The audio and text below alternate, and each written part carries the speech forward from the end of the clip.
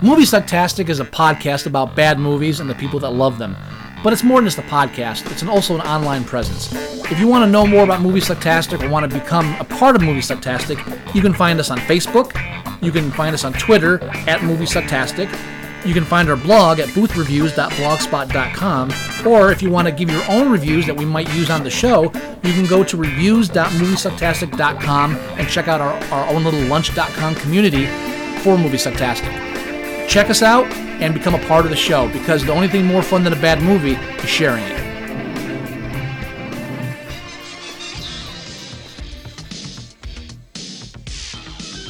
L.A. Lots of ways a girl can get into trouble. Give me a kiss. What? Give me a kiss, come on. And the surest way is to be a lady cop. You have the right to remain silent. But she's no lady. My name's Detective Rizzoli.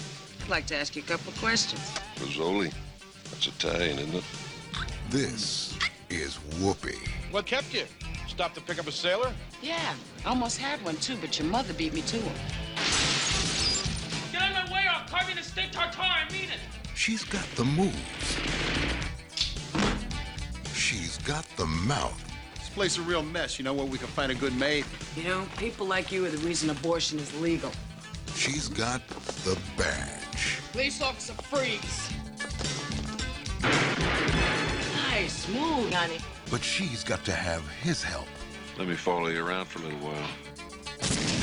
to stop a killer. They want it! The cure! They want fatal beauty! What the hell are you doing here? Oh, I've missed you too, Rizzoli. Where'd everybody go? Maybe they got a whiff of your perfume. I've been shot! Yes, honey, I know. I shot you. One word, and I'm going to clear your sinuses. What's the matter, Rizzoli? My cat's on the roof.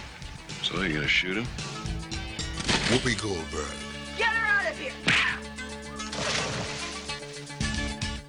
Sam Elliott. I can't let you go anywhere without me, can I? Fatal Beauty. You're probably undercover or you got lousy taste. You're listening to Movie Sucktastic.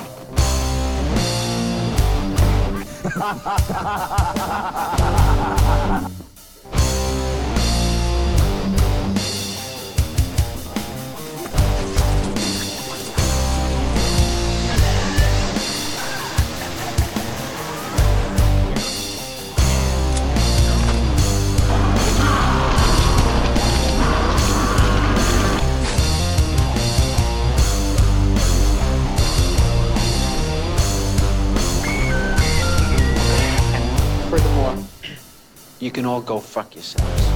We'll do it live. We'll do it live! Fuck it! Do it live!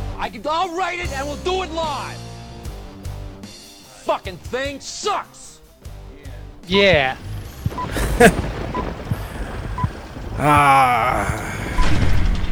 Hello. Ooh, Ooh, what's that? that's the beginning of the movie. Thought we had like a theme music going under us talking. Ooh, Hey, that no, sounds- yeah, no. Anyway, welcome to Movie Sucktastic, episode 112. We are recording live. Hello. And Recording a this week bit we're- late because I just got off the phone with some people in Australia, so that took me a while. That's okay. That's okay. Work always comes first. And it's like 8:00, 8:30 at night here, but it's already like 10 a.m. Thursday there. Yeah, they're So just they're getting their day- work day started. Their day ahead, so I got the lotto numbers from them. It's so good. Ow, it hurts. Yeah. But hello, everybody, and we're going to be doing a short review of Fatal Beauty. Yeah, we're going to do. But first, I must interject. Okay. I must interject because last night, can't find my hands. Last night, I finally got around to watching Rob Zombie's The Lords of Salem. And? I have a 5-word review, which I posted the night I saw it, which is, what the fuck was that? Now, it's something that I've been afraid of ever since I saw the trailer, where they had these old fucking ladies as witches in the town and raising their arms towards the sky and saying something stupid, I'm sure. It just had that cringe-inducing feel to the trailer, which I assume has transcended into the actual film as well. Let's lay the ground rule here right now. Okay. There are no good witch movies. Period. No, you're right. End of story. Why do I hear myself in the background? I have no idea because your speakers are screwed up. Something has nothing to do with me. You sure? Yeah. Okay. All right. Yeah, I don't hear you on the outside. My wife would. She would beg to differ with you, saying a film like Practical Magic is great, which is just total horse shit. Let me rephrase. Okay.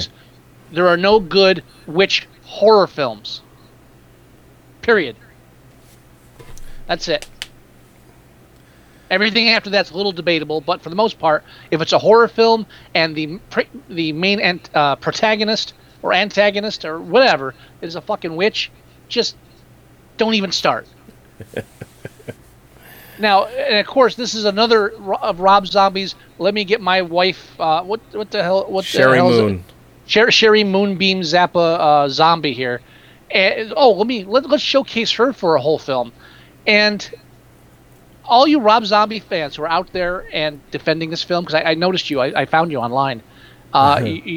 Stop. Don't do it. I didn't do it with Peter Jackson with King Kong. There's no reason why you have to back up this bullshit. First of all, spoiler alert. At the whole point of the film is at the end she gives birth to a lobster.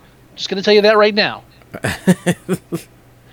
Really? In order to get there, though, we have to get through Rob Zombie doing his homage to Kubrick, which is basically ripping off The Shining altogether.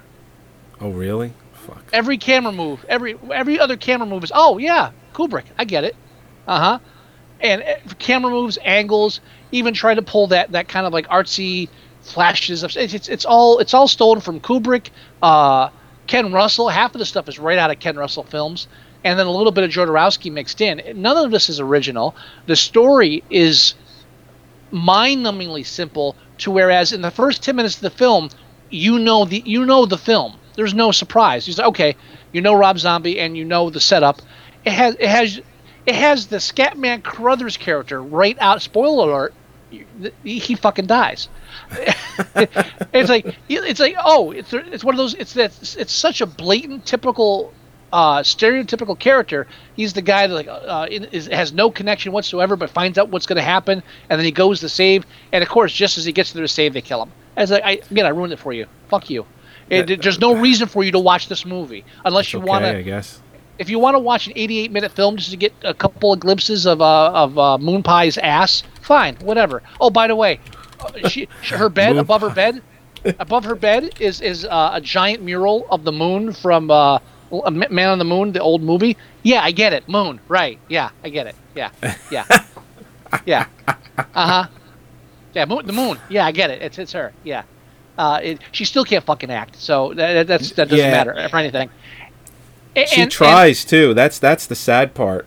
I mean, even back when she was doing Halloween, she played the mother, and you could tell that she was trying really hard to act in that principal scene where she's going back and forth with the principal. And you know what, Rob Zombie, in his gut, he's got to know that she's not a good actress, but because he's married to her, and she wants to be in his films, he allows it.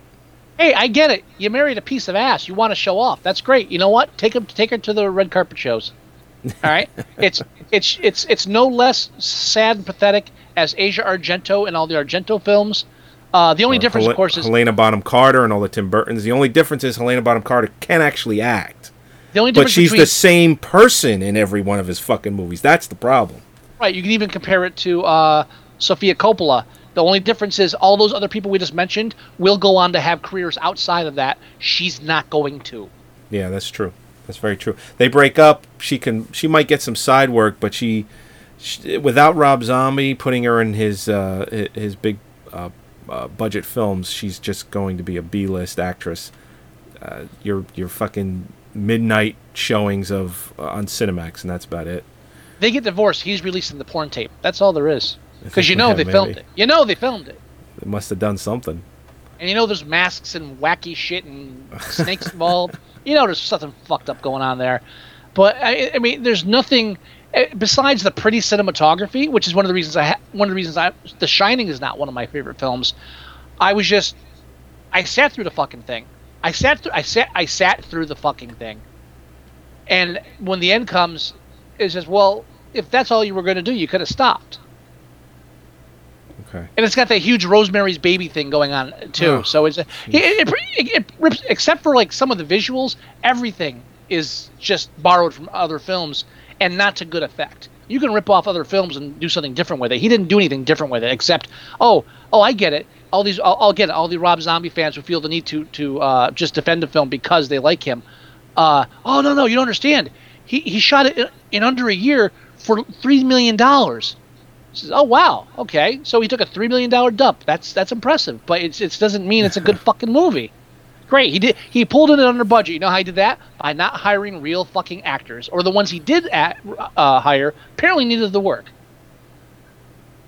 And when half of your action takes place in an apartment hallway, that cuts down on your lighting budget drastically.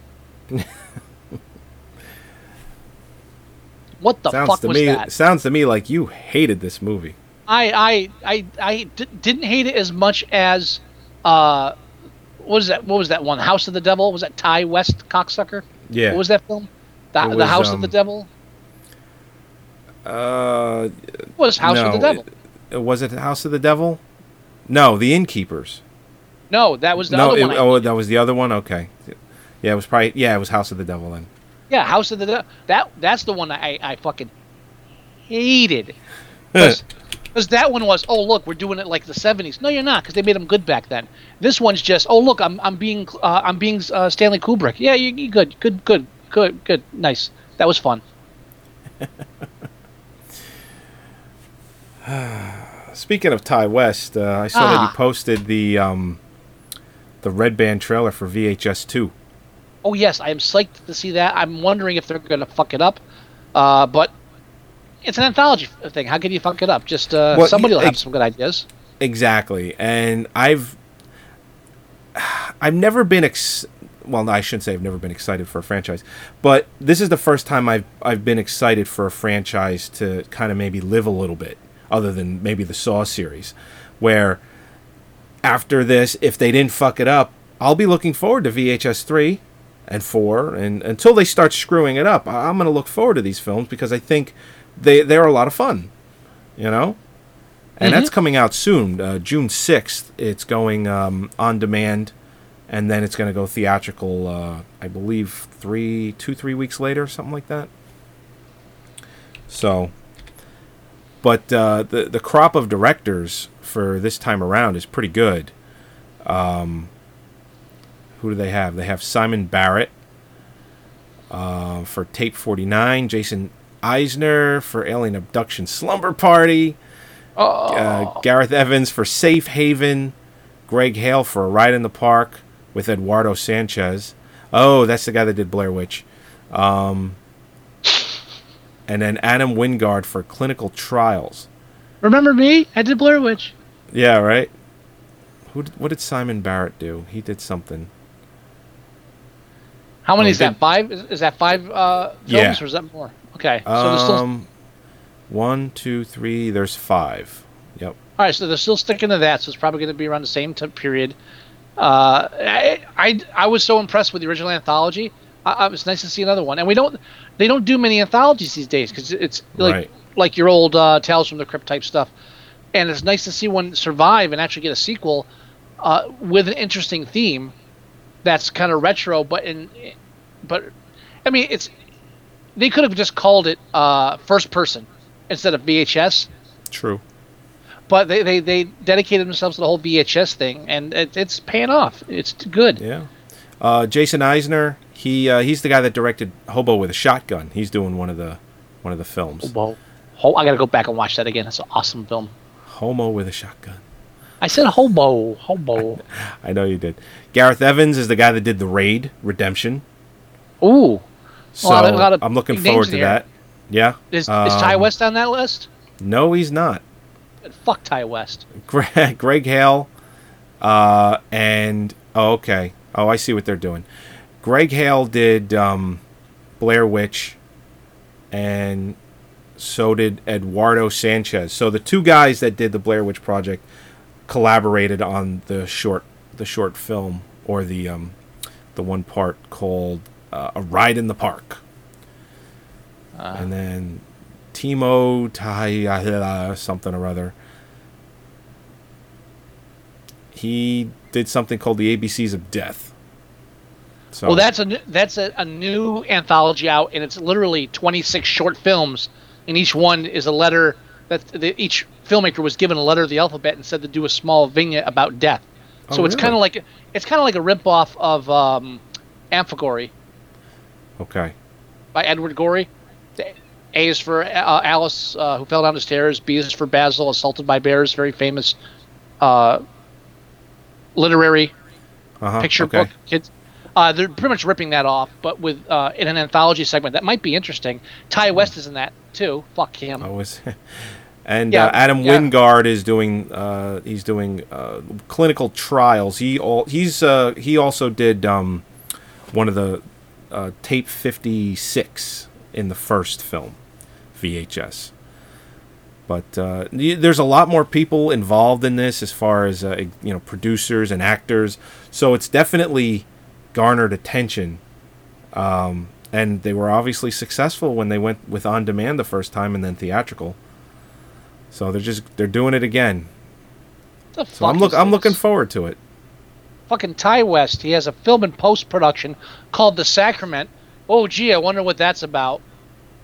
And there's no information on the IMDb page, but it says post production, which means they're filming it. It's supposed to come out in 2013. But then under plot keywords, it has spoiler alert. You have to roll over it to see what it says. Yeah. And if you roll it over, that spoiler alert, written by director. Wow. Well, looking at VHS 2, Ty West is not involved in this film at all. No, like nowhere. Not even a Apparently production or story credit. Nothing. Apparently he's too busy working on another fucking Satan horror movie. And then he has one in pre-production called The Side Effect, which for under a year it has just all question marks. That should be next to every Ty West film, just like The Innkeepers, all question marks. So what the fuck? God, I hate him. I can tell. I hate his picture too. You fucking hipster. Oh look, I don't shave and I'm wearing a sweater. Fuck you. But back to Fatal Beauty. Yes. Oh, that's right. We're reviewing. We're reviewing Fatal Beauty. Which I hated far less than I did. Lords of Salem. I remembered this movie being worse. What?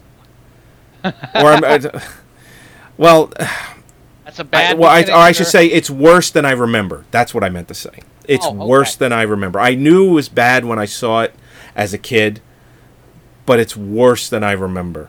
Well, you know why? 'Cause as a kid, you're not as familiar with a lot of the cliches that we as we're approaching middle age now. We're watching this is like, and like the dialogue. Really, this is the best dialogue you could come up with. Really, I mean, right, she's a comedian. She could have probably wrote funny lines for you. Half of her one-liner she probably improv'd. No. Or she rewrote for No. them and said, how about if I say it this way? No, they would have been funny then. I don't think she did that. Honestly. You really think so? She was funnier than that. I've never found her to be that funny. That's because most women aren't funny, period. But she, as far as a female comedian goes, she was, funnier as far as being less unfunny.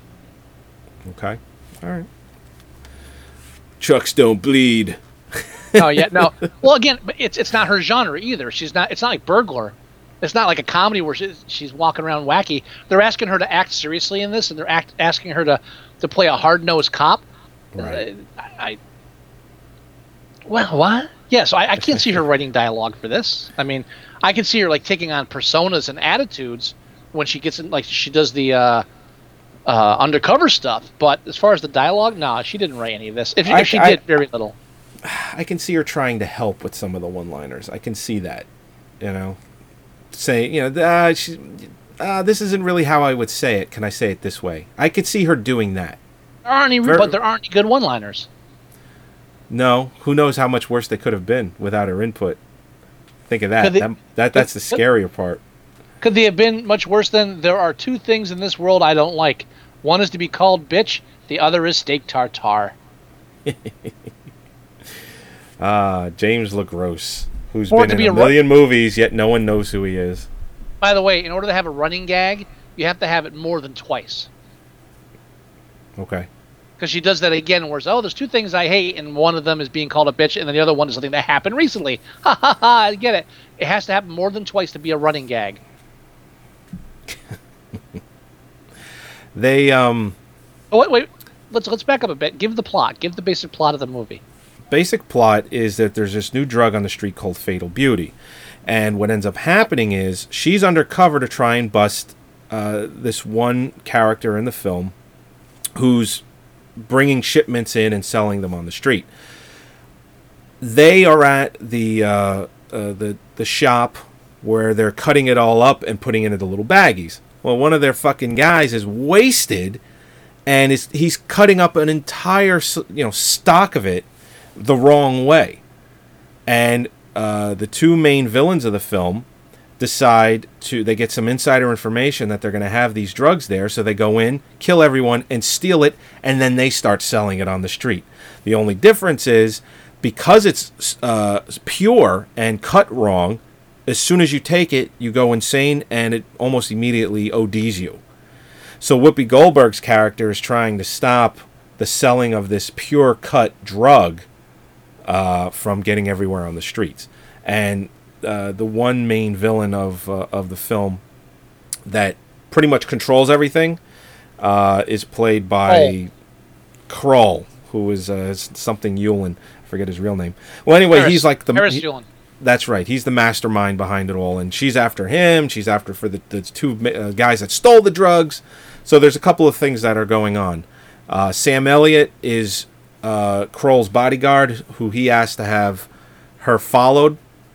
So he ends up teaming up with her because his boss tells him to, and then he ends up falling for her. That's it. That's pretty much it. Pretty much it. And I mean, and there's a lot of actors here that have a lot of past. Well, Brad Dourif. That I just mangled the fuck out of that sentence like nobody's business. There are a lot of actors in here who have passed. There's a lot of actors in here. They've done stuff too. They've done stuff. I mean, you throw Harris Yulin in here, and you throw in Sam Elliott, and then you've got the police chief, who's only in like the first third of the film. I guess he gave up early. That's played by John P. Ryan. My favorite film with him is, of course, 3 O'Clock. 3 O'Clock. You know it. 3 O'Clock High. There will be no fight today. Don't fuck this up, Mitchell. Fucking love 3 O'Clock High. Classic. I remember. Never hear about that anymore. I know. I remember begging to go see that in the theater, and that's one of the films that I really wanted to see, and I couldn't get it. Couldn't get to see it. I remember I was watching it at the comic store. Great movie. Yeah, that was great movie. I would have challenged it to you just so I could rewatch it, but I can't. I think it's a great film. One of my absolute favorites. I couldn't do it just based on that alone. And then Brad Dourif, Oscar Academy Oscar Award nominated. I don't think he's ever won. He won. I think he was nominated for One Flew Over the Cuckoo's Nest and was snubbed. He should have won for that, but he didn't. Okay. For some reason, I thought he won. I mean, he's won a lot of other awards, but like the BAFTA. Oh, yeah. Kind of Let me just double check. But no, I'm looking. He didn't win for Oscar. He didn't win an Oscar at all, right? No. I was mistaken. I don't know this shit. Still, Oscar nominated, award winning actor, and method actor, through and through. And just walking through this fucking piece of shit. Oh yeah. So when they're on the roof screaming, "Fatal Beauty, they won it!" and then they start jumping up and down like little children, going, "Yeah!" It's like, really, just a mere 10 years ago, you were getting nominated for an Oscar. I think with Brad Dourif, I think with him, he knows. I mean, don't forget, he was in Chucky too. The voice of Chucky. Oh, he was in the film too at the beginning. Oh, that in the very beginning, before he did the satanic ritual and put himself in a fucking doll. I think. But you know what? What? Even the voice of Chucky was great. Right, but what I'm getting at is, I think Brad Dourif's the kind of guy where he knows when to ask what his motivation is, and he knows when to say, "All right, I'll look crazy as soon as the camera starts rolling." It's just yeah. He knows. I mean, I still like Brad Dourif. I mean, I love him. I remember seeing Spontaneous Combustion on Cinemax, like late night Cinemax. Shit. I rented that. Oh, did you? My first taste of that was on Cinemax, and they showed like a real very quick teaser of him just in the car, just going, "I will use my gift," and then fire shoots out of him, and then it's like, on Cinemax, whatever day, whatever time, and I'm like, I need to see this.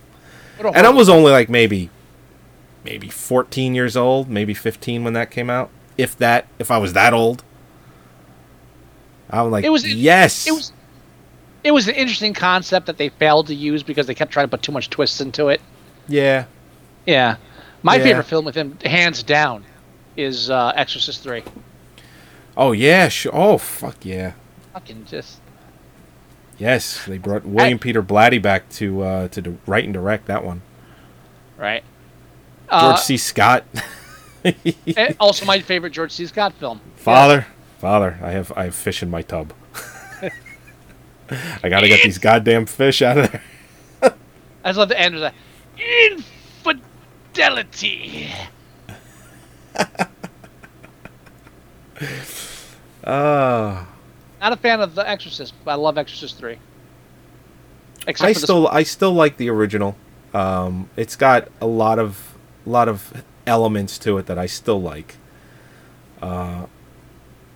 Most Satanist scary films are just like not scary. Yeah, usually. Well, I did see that when I was younger, when I was maybe 13 or 14, and it did freak me out a little bit.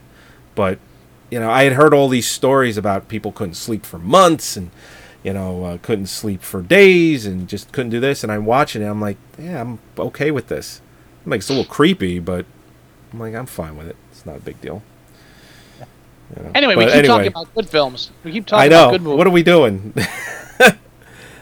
Well, I mean, there's really not a lot to go on other than the fact that it's a film of poorly made one-liners, a very razor-thin plot, and just... we could... Very, very closely patterned after Beverly Hills Cop. Yeah, that's true. Everything only came out 3 years later, right? But exact same setup. Cop driving an old beat up car, has gangster friends, rich guy smuggling drugs, and in California. I mean, the parallels are endless, except that Eddie Murphy pulls it off where Whoopi doesn't. And I don't know if we can blame Whoopi. It's not her thing. I don't know why she said yes to it in the first place. Maybe she thought it was advancement of female acting or women acting in film, as far as like an stereotypical role for a woman, the tough female role. But those only work when they're written well, right, and done right. Mm-hmm.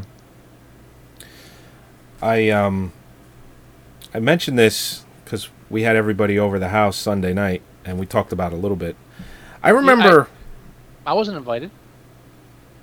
No? Shit. But we talked a little bit about Fatal Beauty. We didn't talk too much because we knew we would do it tonight. But one of the things that the film is probably most famous for is the deleted sex scene between Sam Elliott and Whoopi Goldberg. And just watching the film, you know it exists. You absolutely know it exists because they set it up earlier in the movie. When she's out all night, she's doing an 18-hour shift, and then she goes back out on the scene to when the one main drug trafficker, he ends up dead, and she has to ID his body. They set it up when she goes back to the office because the chief, he tells her to go get laid, to go out, get laid and whatnot, and she's like, yeah, get laid, sure. And it's like, get lucky, get laid, but get out of my face. Yeah, and she's like, yeah, get laid, right. And that's a setup right there. That's an absolute setup right there. And then later on in the movie, her and Sam Elliott have this supposed moment where she tells her whole backstory of how she used to have a kid, and she was a junkie, and her kid OD'd on her shit. And that's why she became a cop. Probably the only truly good moment in the film.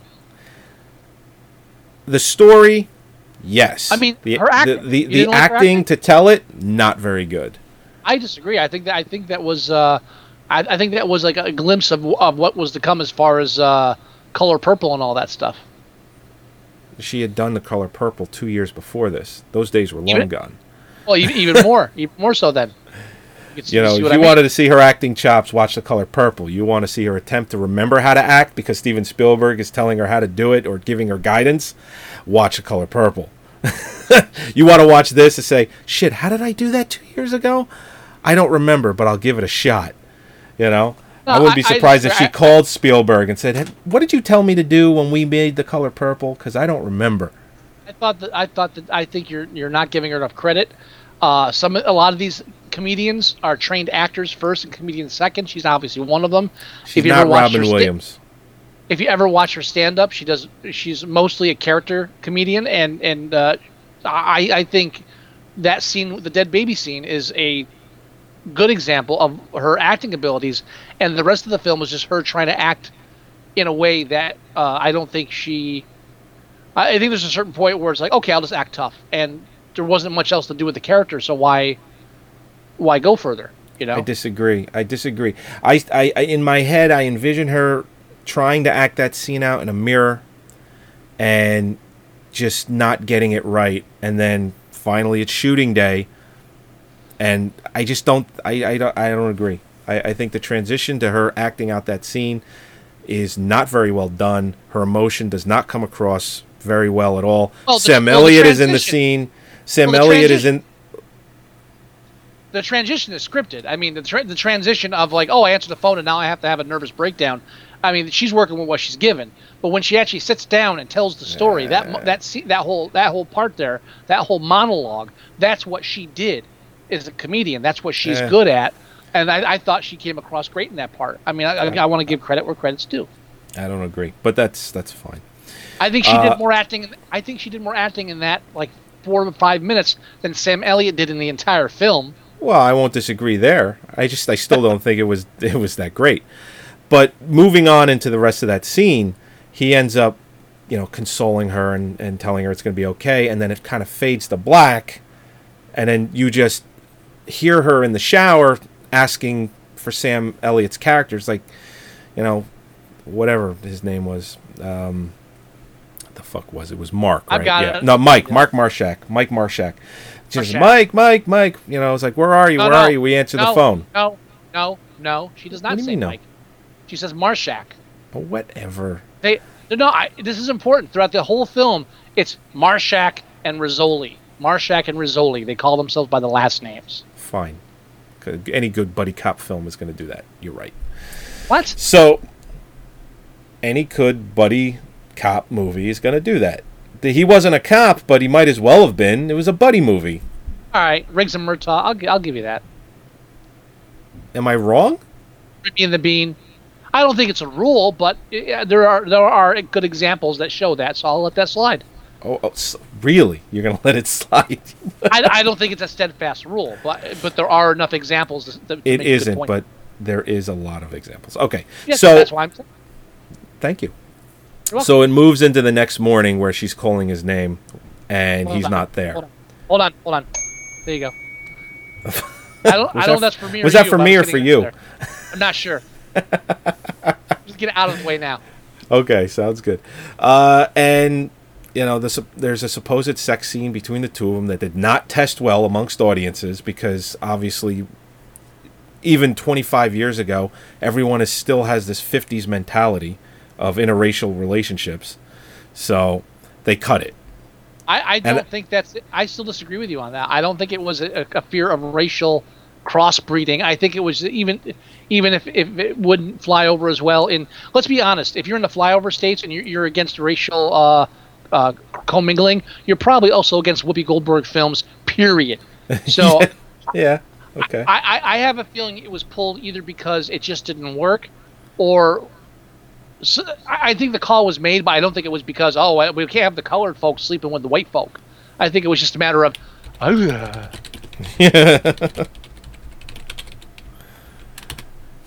Anyway, so, yeah, that got put on the cutting room floor. I hope that it still exists somewhere. And you don't throw that away. I hope Unless not. you got a gun to your head, you don't burn that. You save it. You save it for a special day. Like that 5.5 hour cut of Heaven's Gate. I still want to see that because That's said to have been destroyed, but something tells me that it's locked up somewhere in a vault.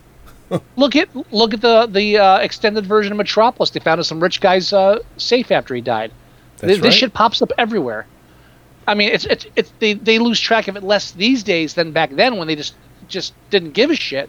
There was no film preservation or restoration. So now, even if they're not going to use it, that shit's somewhere. Now, isn't there some preservation society about lost film because there's so many movies that are lost and never turn up? Yeah, the Film Restoration and Preservation Society. Yeah. Okay, thank you. That's what I'm saying. There's so much attention paid to the fact that films are lost from history forever now, from the past, that these days, and especially now with digital too. I mean, nowadays, I would be shocked if it happened at any point in today's day and age. There are so many ways not to lose stuff that I can't see it. I can't, that sex scene, somebody's got that somewhere. Yeah. I mean, you could pay for a cloud service, and then they can tell you that they can't host your shit, but that's a whole different story altogether. I know, sour grapes. Thank you, motherfuckers. Now, one thing I did notice about the film is they have the antagonistic cops that aren't her partners because she doesn't have a partner apparently, and who are always busting their chops. Again, like in the first third of the film. Once we get into the meat of the story, we lose them. They were just there to show, to give us, to help build her character. Once we're done with them, we don't see them again. But, yeah, pretty much. But the two white cops make jokes about her cleaning, being a woman, all these derogatory references, jokingly, in poor taste. And of course, they're big, large, stupid men. But if you notice, in the opening scene when she goes into the alley to save the prostitute friend, right? That one guy, they get all the niggers out in that one scene. Yeah, the whole movie. It's like he literally knocks her to the ground and curb stomps her for a good minute and a half, and all you hear is nigger this, nigger that, nigger this, nigger that, and then from then on, you never hear the word again. I think once you hear it from Brad Dourif. No. He said. You hear bitch, you hear, where's the one line? Cunt, but I'm trying to find the line. I have it written down. Oh, the cunts at Villa Verde. Vista Verde. The cunts at Vista Verde. Yeah, that's the line. Oh, yeah, Villa Verde is where my grandmother lived. I hope Brad Dourif didn't visit her. True story.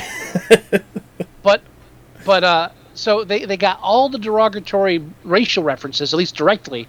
The direct ones, they got all the niggers out in like a 1 minute and a half, and everything else afterwards is just, oh, you're a woman, or you're poor or whatever, but they finish that, and then it's bitch, cunt, bitch, bitch, bitch. And she so that was being interesting. called bitch.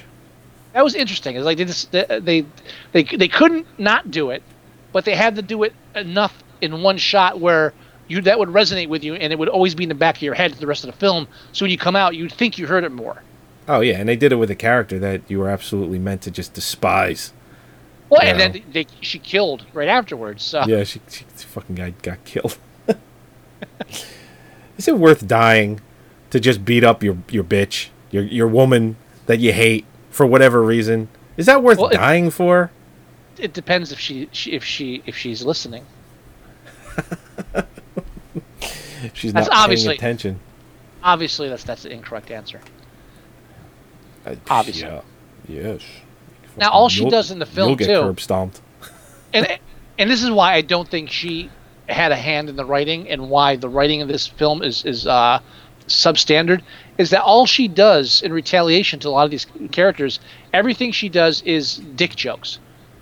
It's size jokes or putting a pistol in the guy's groin. Everything is genital related for her. Mm-hmm. And it's very hackneyed. And I'm just looking at like the screenwriter now. Yeah, Romeo's Bleeding. Roadhouse. There you go.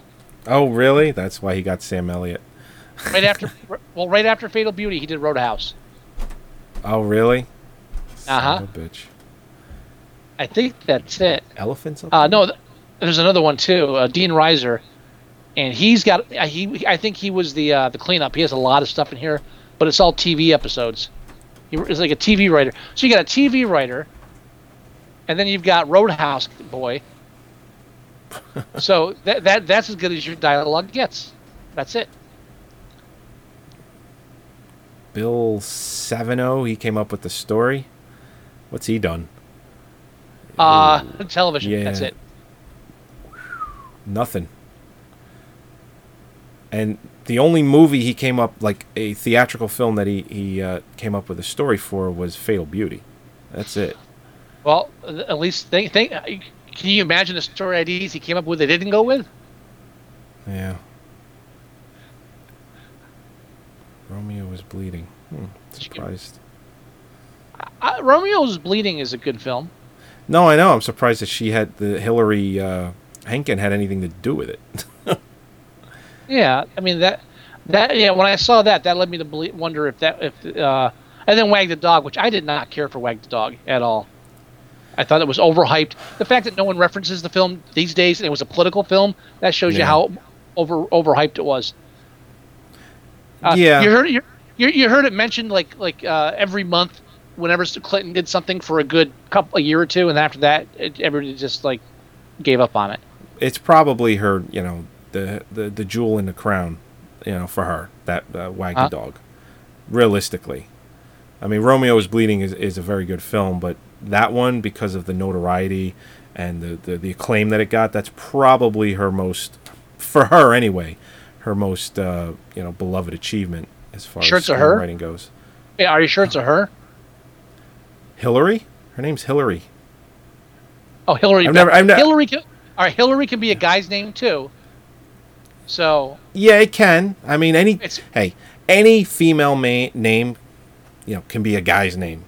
Not any, but Hillary is one. No. If you're crazy enough to name your child a girl's name, it can happen. Rebecca is not traditionally a male name. Hillary, however, especially doesn't going mean back, you can't name your son Rebecca. But Hillary is recognized as both a male and female name. However, since the middle name is Beth, I'm going to assume that Hillary Beth Henkin is a female. So you're correct.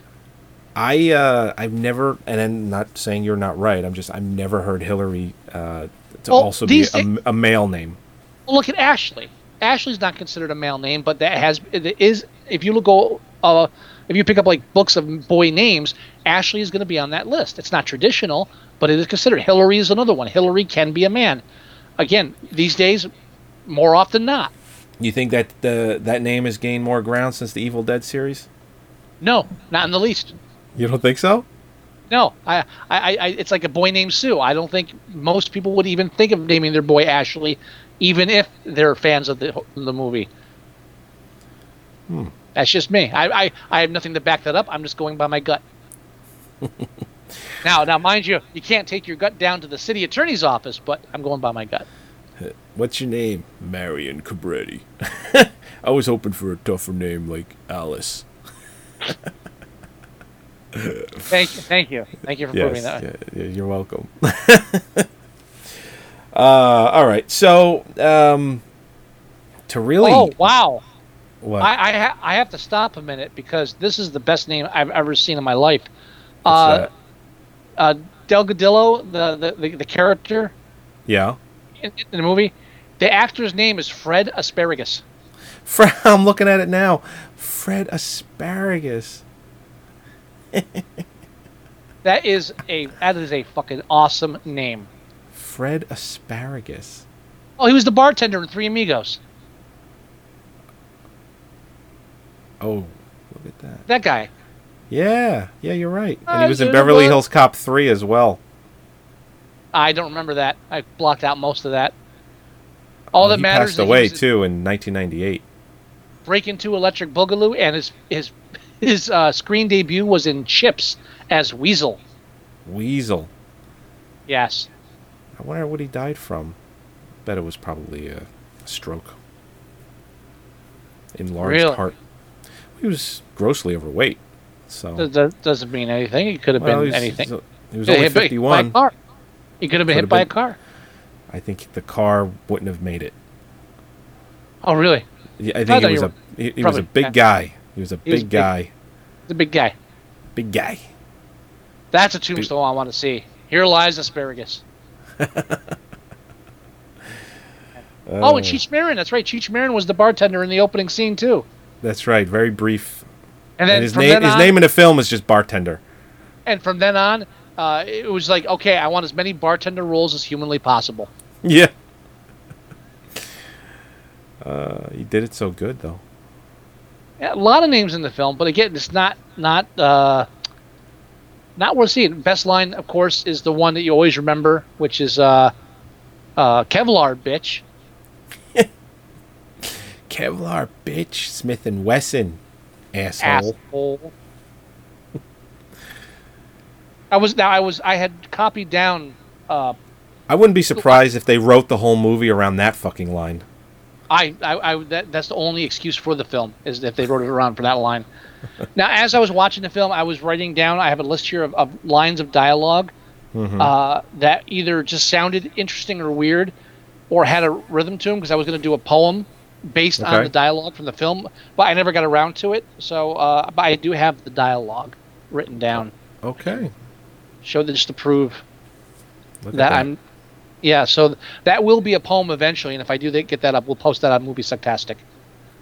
I want to try to do a poem for every film we review from here on in. I'm trying to stretch my poetry chops, and I love the idea of just doing like a cut and paste type poetry, just from dialogue from the movies. Because especially the worse the dialogue is in the film, the more susceptible it is to maneuvering and manipulating into a more aesthetic form. Okay. Yeah, sure. You know, Man on the Moon. How did he get there? Man on the Moon. Yep. He likes cheese. Well, that's from The Beast of Yucca Flats. That's why I have an obsession with the dialogue from that film. Obviously. Okay. Are we ready to rate this film? Oh, wow. Is there anything else we forgot to mention? I don't think so. I mean, it's your typical 80s film. Bad dialogue, worse acting, rip-off of Beverly Hills Cop. They really only 3 years removed. And I think they rushed this one out because Beverly Hills Cop 2 came out the same year, which might have actually done this film in as far as its success. Because if this was released first, maybe it would have been a little more successful. No. Maybe. I don't know. No. I strongly disagree. It was released October of 1987. You know what? I think Beverly Hills Cop 2. Just in time for Halloween. Yeah. Beverly Hills Cop 2 came out May of 1987, so it was like 5 months, 4 months, 5 months apart. So, this is not my locker. That's what this film needed. It should have been Paul Reiser instead of Sam Elliott? Yeah.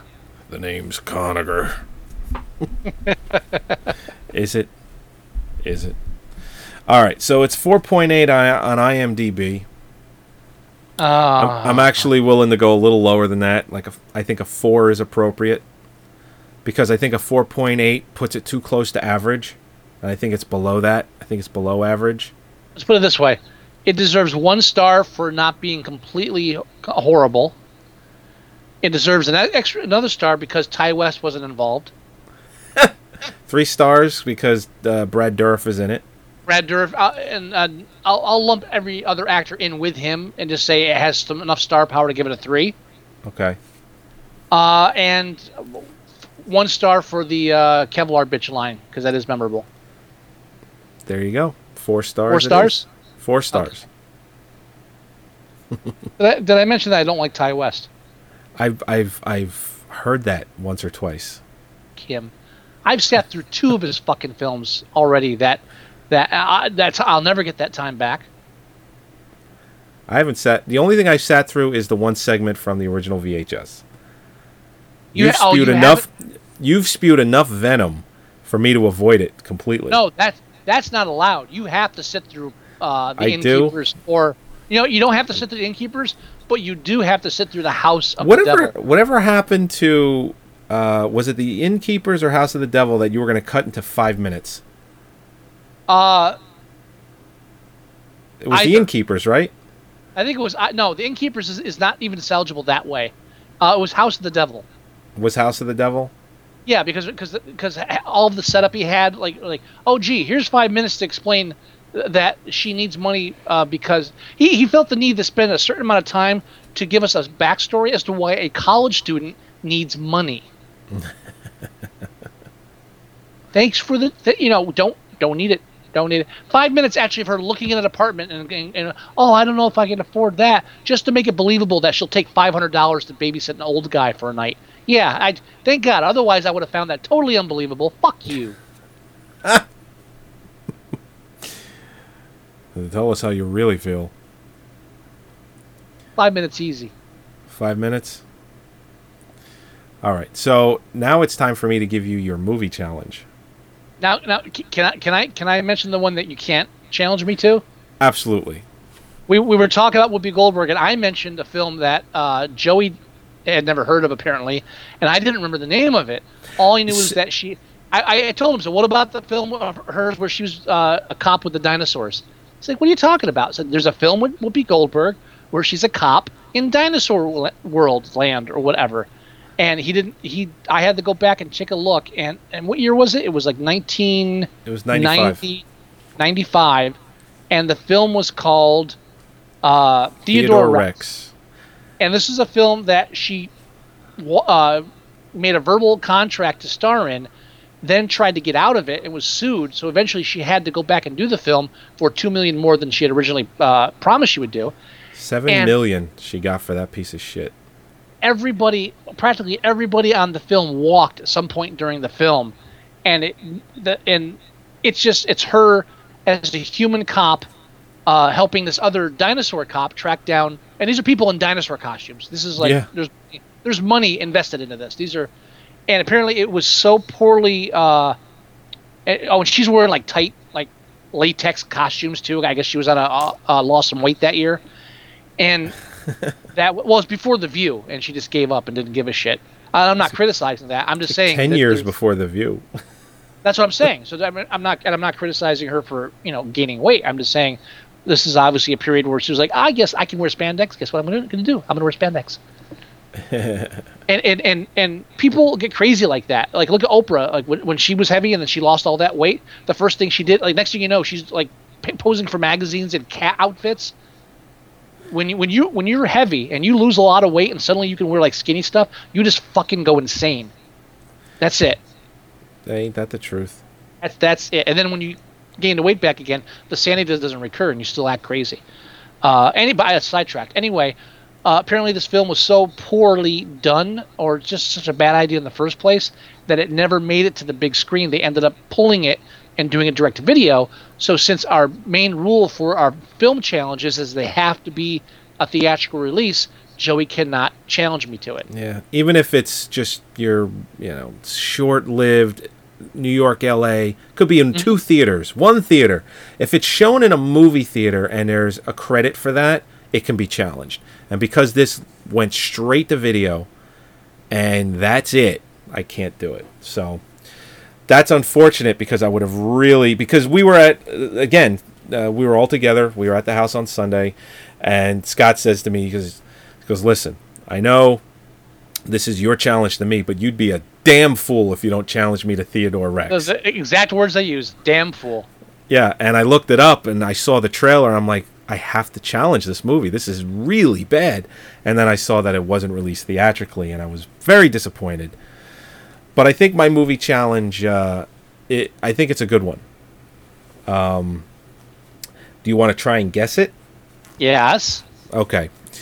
Now, I'll give you some clues, and it's actor related.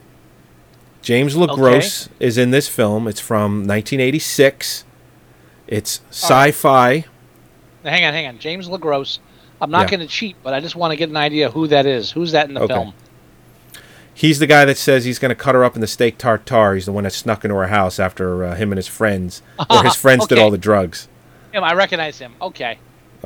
He's been in a lot of things. He's been in everything from Real Genius to Point Break to the episode of Friends. As a matter of fact, the episode he was in Friends is where he wrote adult erotica for children. That was his role in that, because they're wildly unpopular. Anyway, so he's in the film. It's a post-apocalyptic future. The film was done in 1986. And, I know this movie. It stars James LaGrosse and Jason Patric and a whole bunch of other... Wait, oh no, not Solar Babies. Solar Babies. Ah, Solar Babies. It's Solar Babies. We've mentioned this in multiple episodes in the past, and we've never actually reviewed it. Right. And because I remember watching that film as a kid and loving it. Me too. To this day, the only memory I have of the film is the scene where they make a whip chain and whip each other I remember around the exact same scene. so they can jump over this chasm in the roadway. And you know why? All I remember. You know why I think I remember that scene vividly is because whenever I turned it on, because it was always on Cinemax, it always seemed to be at that fucking part. And whenever they would show any commercials or trailers for it, to promote it on Cinemax, it would always be that scene. Because it would show what, how they would, fucking move about on these fucking rollerblades. Talk about an advertisement for rollerblades. It's the future. And now that you mentioned, and they play that game. It's basically a cross between lacrosse and hockey. And now that you told me, I can look at his other past films. Oh, that's right. He's the lead in Phantasm 2. Yeah. Boy. Yeah, he was also the bully at the beginning and ending of Real Men. I remember him from that. Yep. Yes, he was. I've never seen the kid's bike. I've never seen Where the Day Takes You. Isn't that a film where they jump on the top of trains? You know what? It doesn't ring a bell. I've probably seen it, but the name doesn't ring a bell. I've heard of it. That's Yeah, he's been in a lot of not very good films. But never watched Singles, never saw Class of '96. He's probably most famous for being in Point Break, I mean. Point Blank. But I've never really watched Point Break either. Oh, really? No, I'll tell you right now. After Phantasm 2, all right, Born on the 4th of July doesn't count because I saw it once and that was it, and I don't remember anything from it. But after Phantasm 2, the next film, if you don't count Born on the 4th of July, that I've seen that he was in, is I don't think I saw Safe. No, I have not seen Safe. That's a different Safe. That's right. He was in wait a Drugstore minute. Cowboy as well. That was actually Never a very s- good movie. Never saw it. Yeah, good film. Wow. Yeah, that's it. Okay, and we're up. He was in Bad Girls. Never saw that. No desire to see that. I've never Wow. seen it either. I'm actually feeling bad now for not having seen all these films he was in.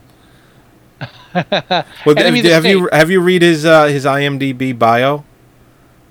Enemy of the State. I've seen Enemy of the State. There you go. I got one. Okay. It only Okay. took me until 1998 to get a film that he was in. His IMDb bio looks like it was probably written by him or someone that he knows, because it says it isn't hard to make James LaGrosse bust a gut laughing. Just call him Brad Pitt. Okay, so he doesn't get $6 million a film or have his photo air kissed by legions of swooning girls during recess. But if you've caught LaGrosse's quirky personality, you may wonder why he's still toiling away. But this Minnesota native, despite being tight-lipped on Pitt, LaGrosse will happily chit-chat about his career. Blah, blah, blah. What does he have against Brad Pitt? I don't know. I don't What's know. his problem? Was he ever in anything with Brad Pitt? Oh, he was. He had that one episode of Friends, but maybe he met Brad Pitt on the set when Jennifer Aniston was still with him. You know, I think I saw this film Safe. I have to go back and look at that. What year was that? But it was a art house a film. while It was ago. about it was about a housewife that gets that disorder where like regular household chemicals are like become like deadly. Oh, okay. He was the son. He's like a nothing role. That's Oh yeah, there it is. Safe, 1995. I don't recommend it. It's nothing groundbreaking or special.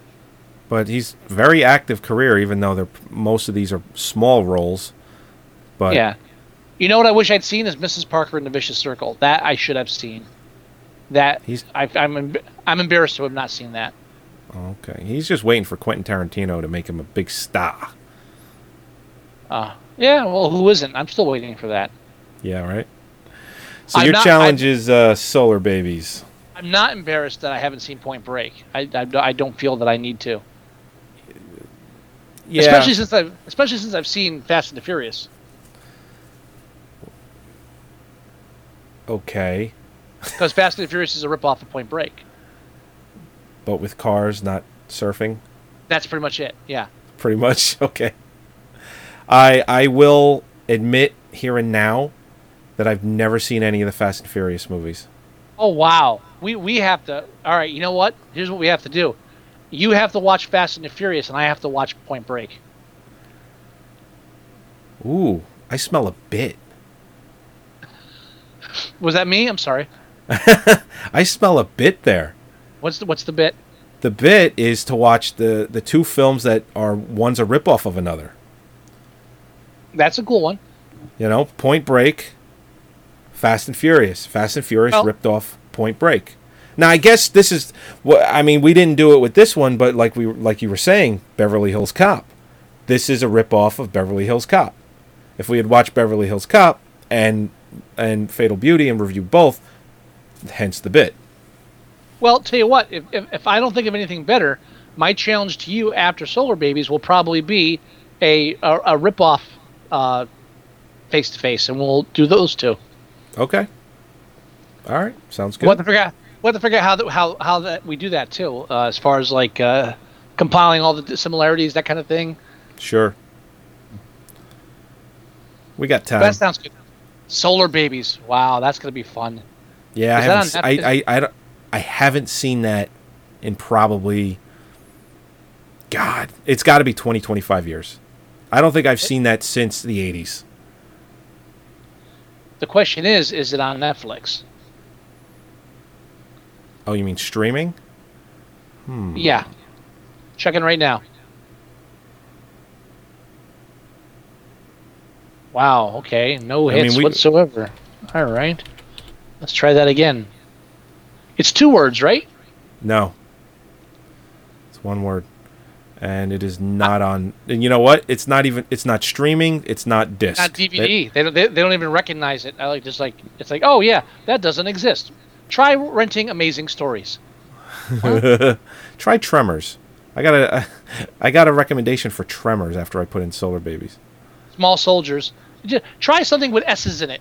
It's literally Small Soldiers, Saints and Soldiers, Spooky Stories. It's just recommending things with S's in it. It really is. You wanted a movie that begins and ends with S? We recommend these films instead. It is available though. Okay, yeah, we'll find it. We can get it either from your local library or you can get it streaming through things like Amazon or other places like that. Netflix doesn't have it, but it is attainable. We will obtain it and we will review it next week. That's right. So, Mr. LaGrosse. So I'm looking forward to that. I haven't seen that in a long, long time.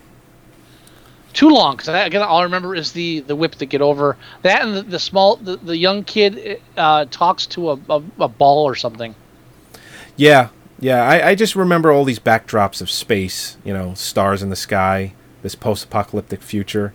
I remember scenes that involved where the backgrounds are all green screen and whatnot. So. Right, and Roddy McDowell has a fake head. Yeah. It's also one of those films. Wait, that's Tank Girl. I got it mixed up. Oh yeah, you're right.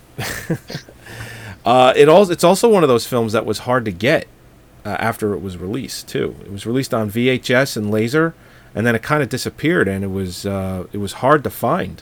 The only place the only place you could really see it was on mostly Cinemax and HBO, but mostly Cinemax, and then it just disappeared.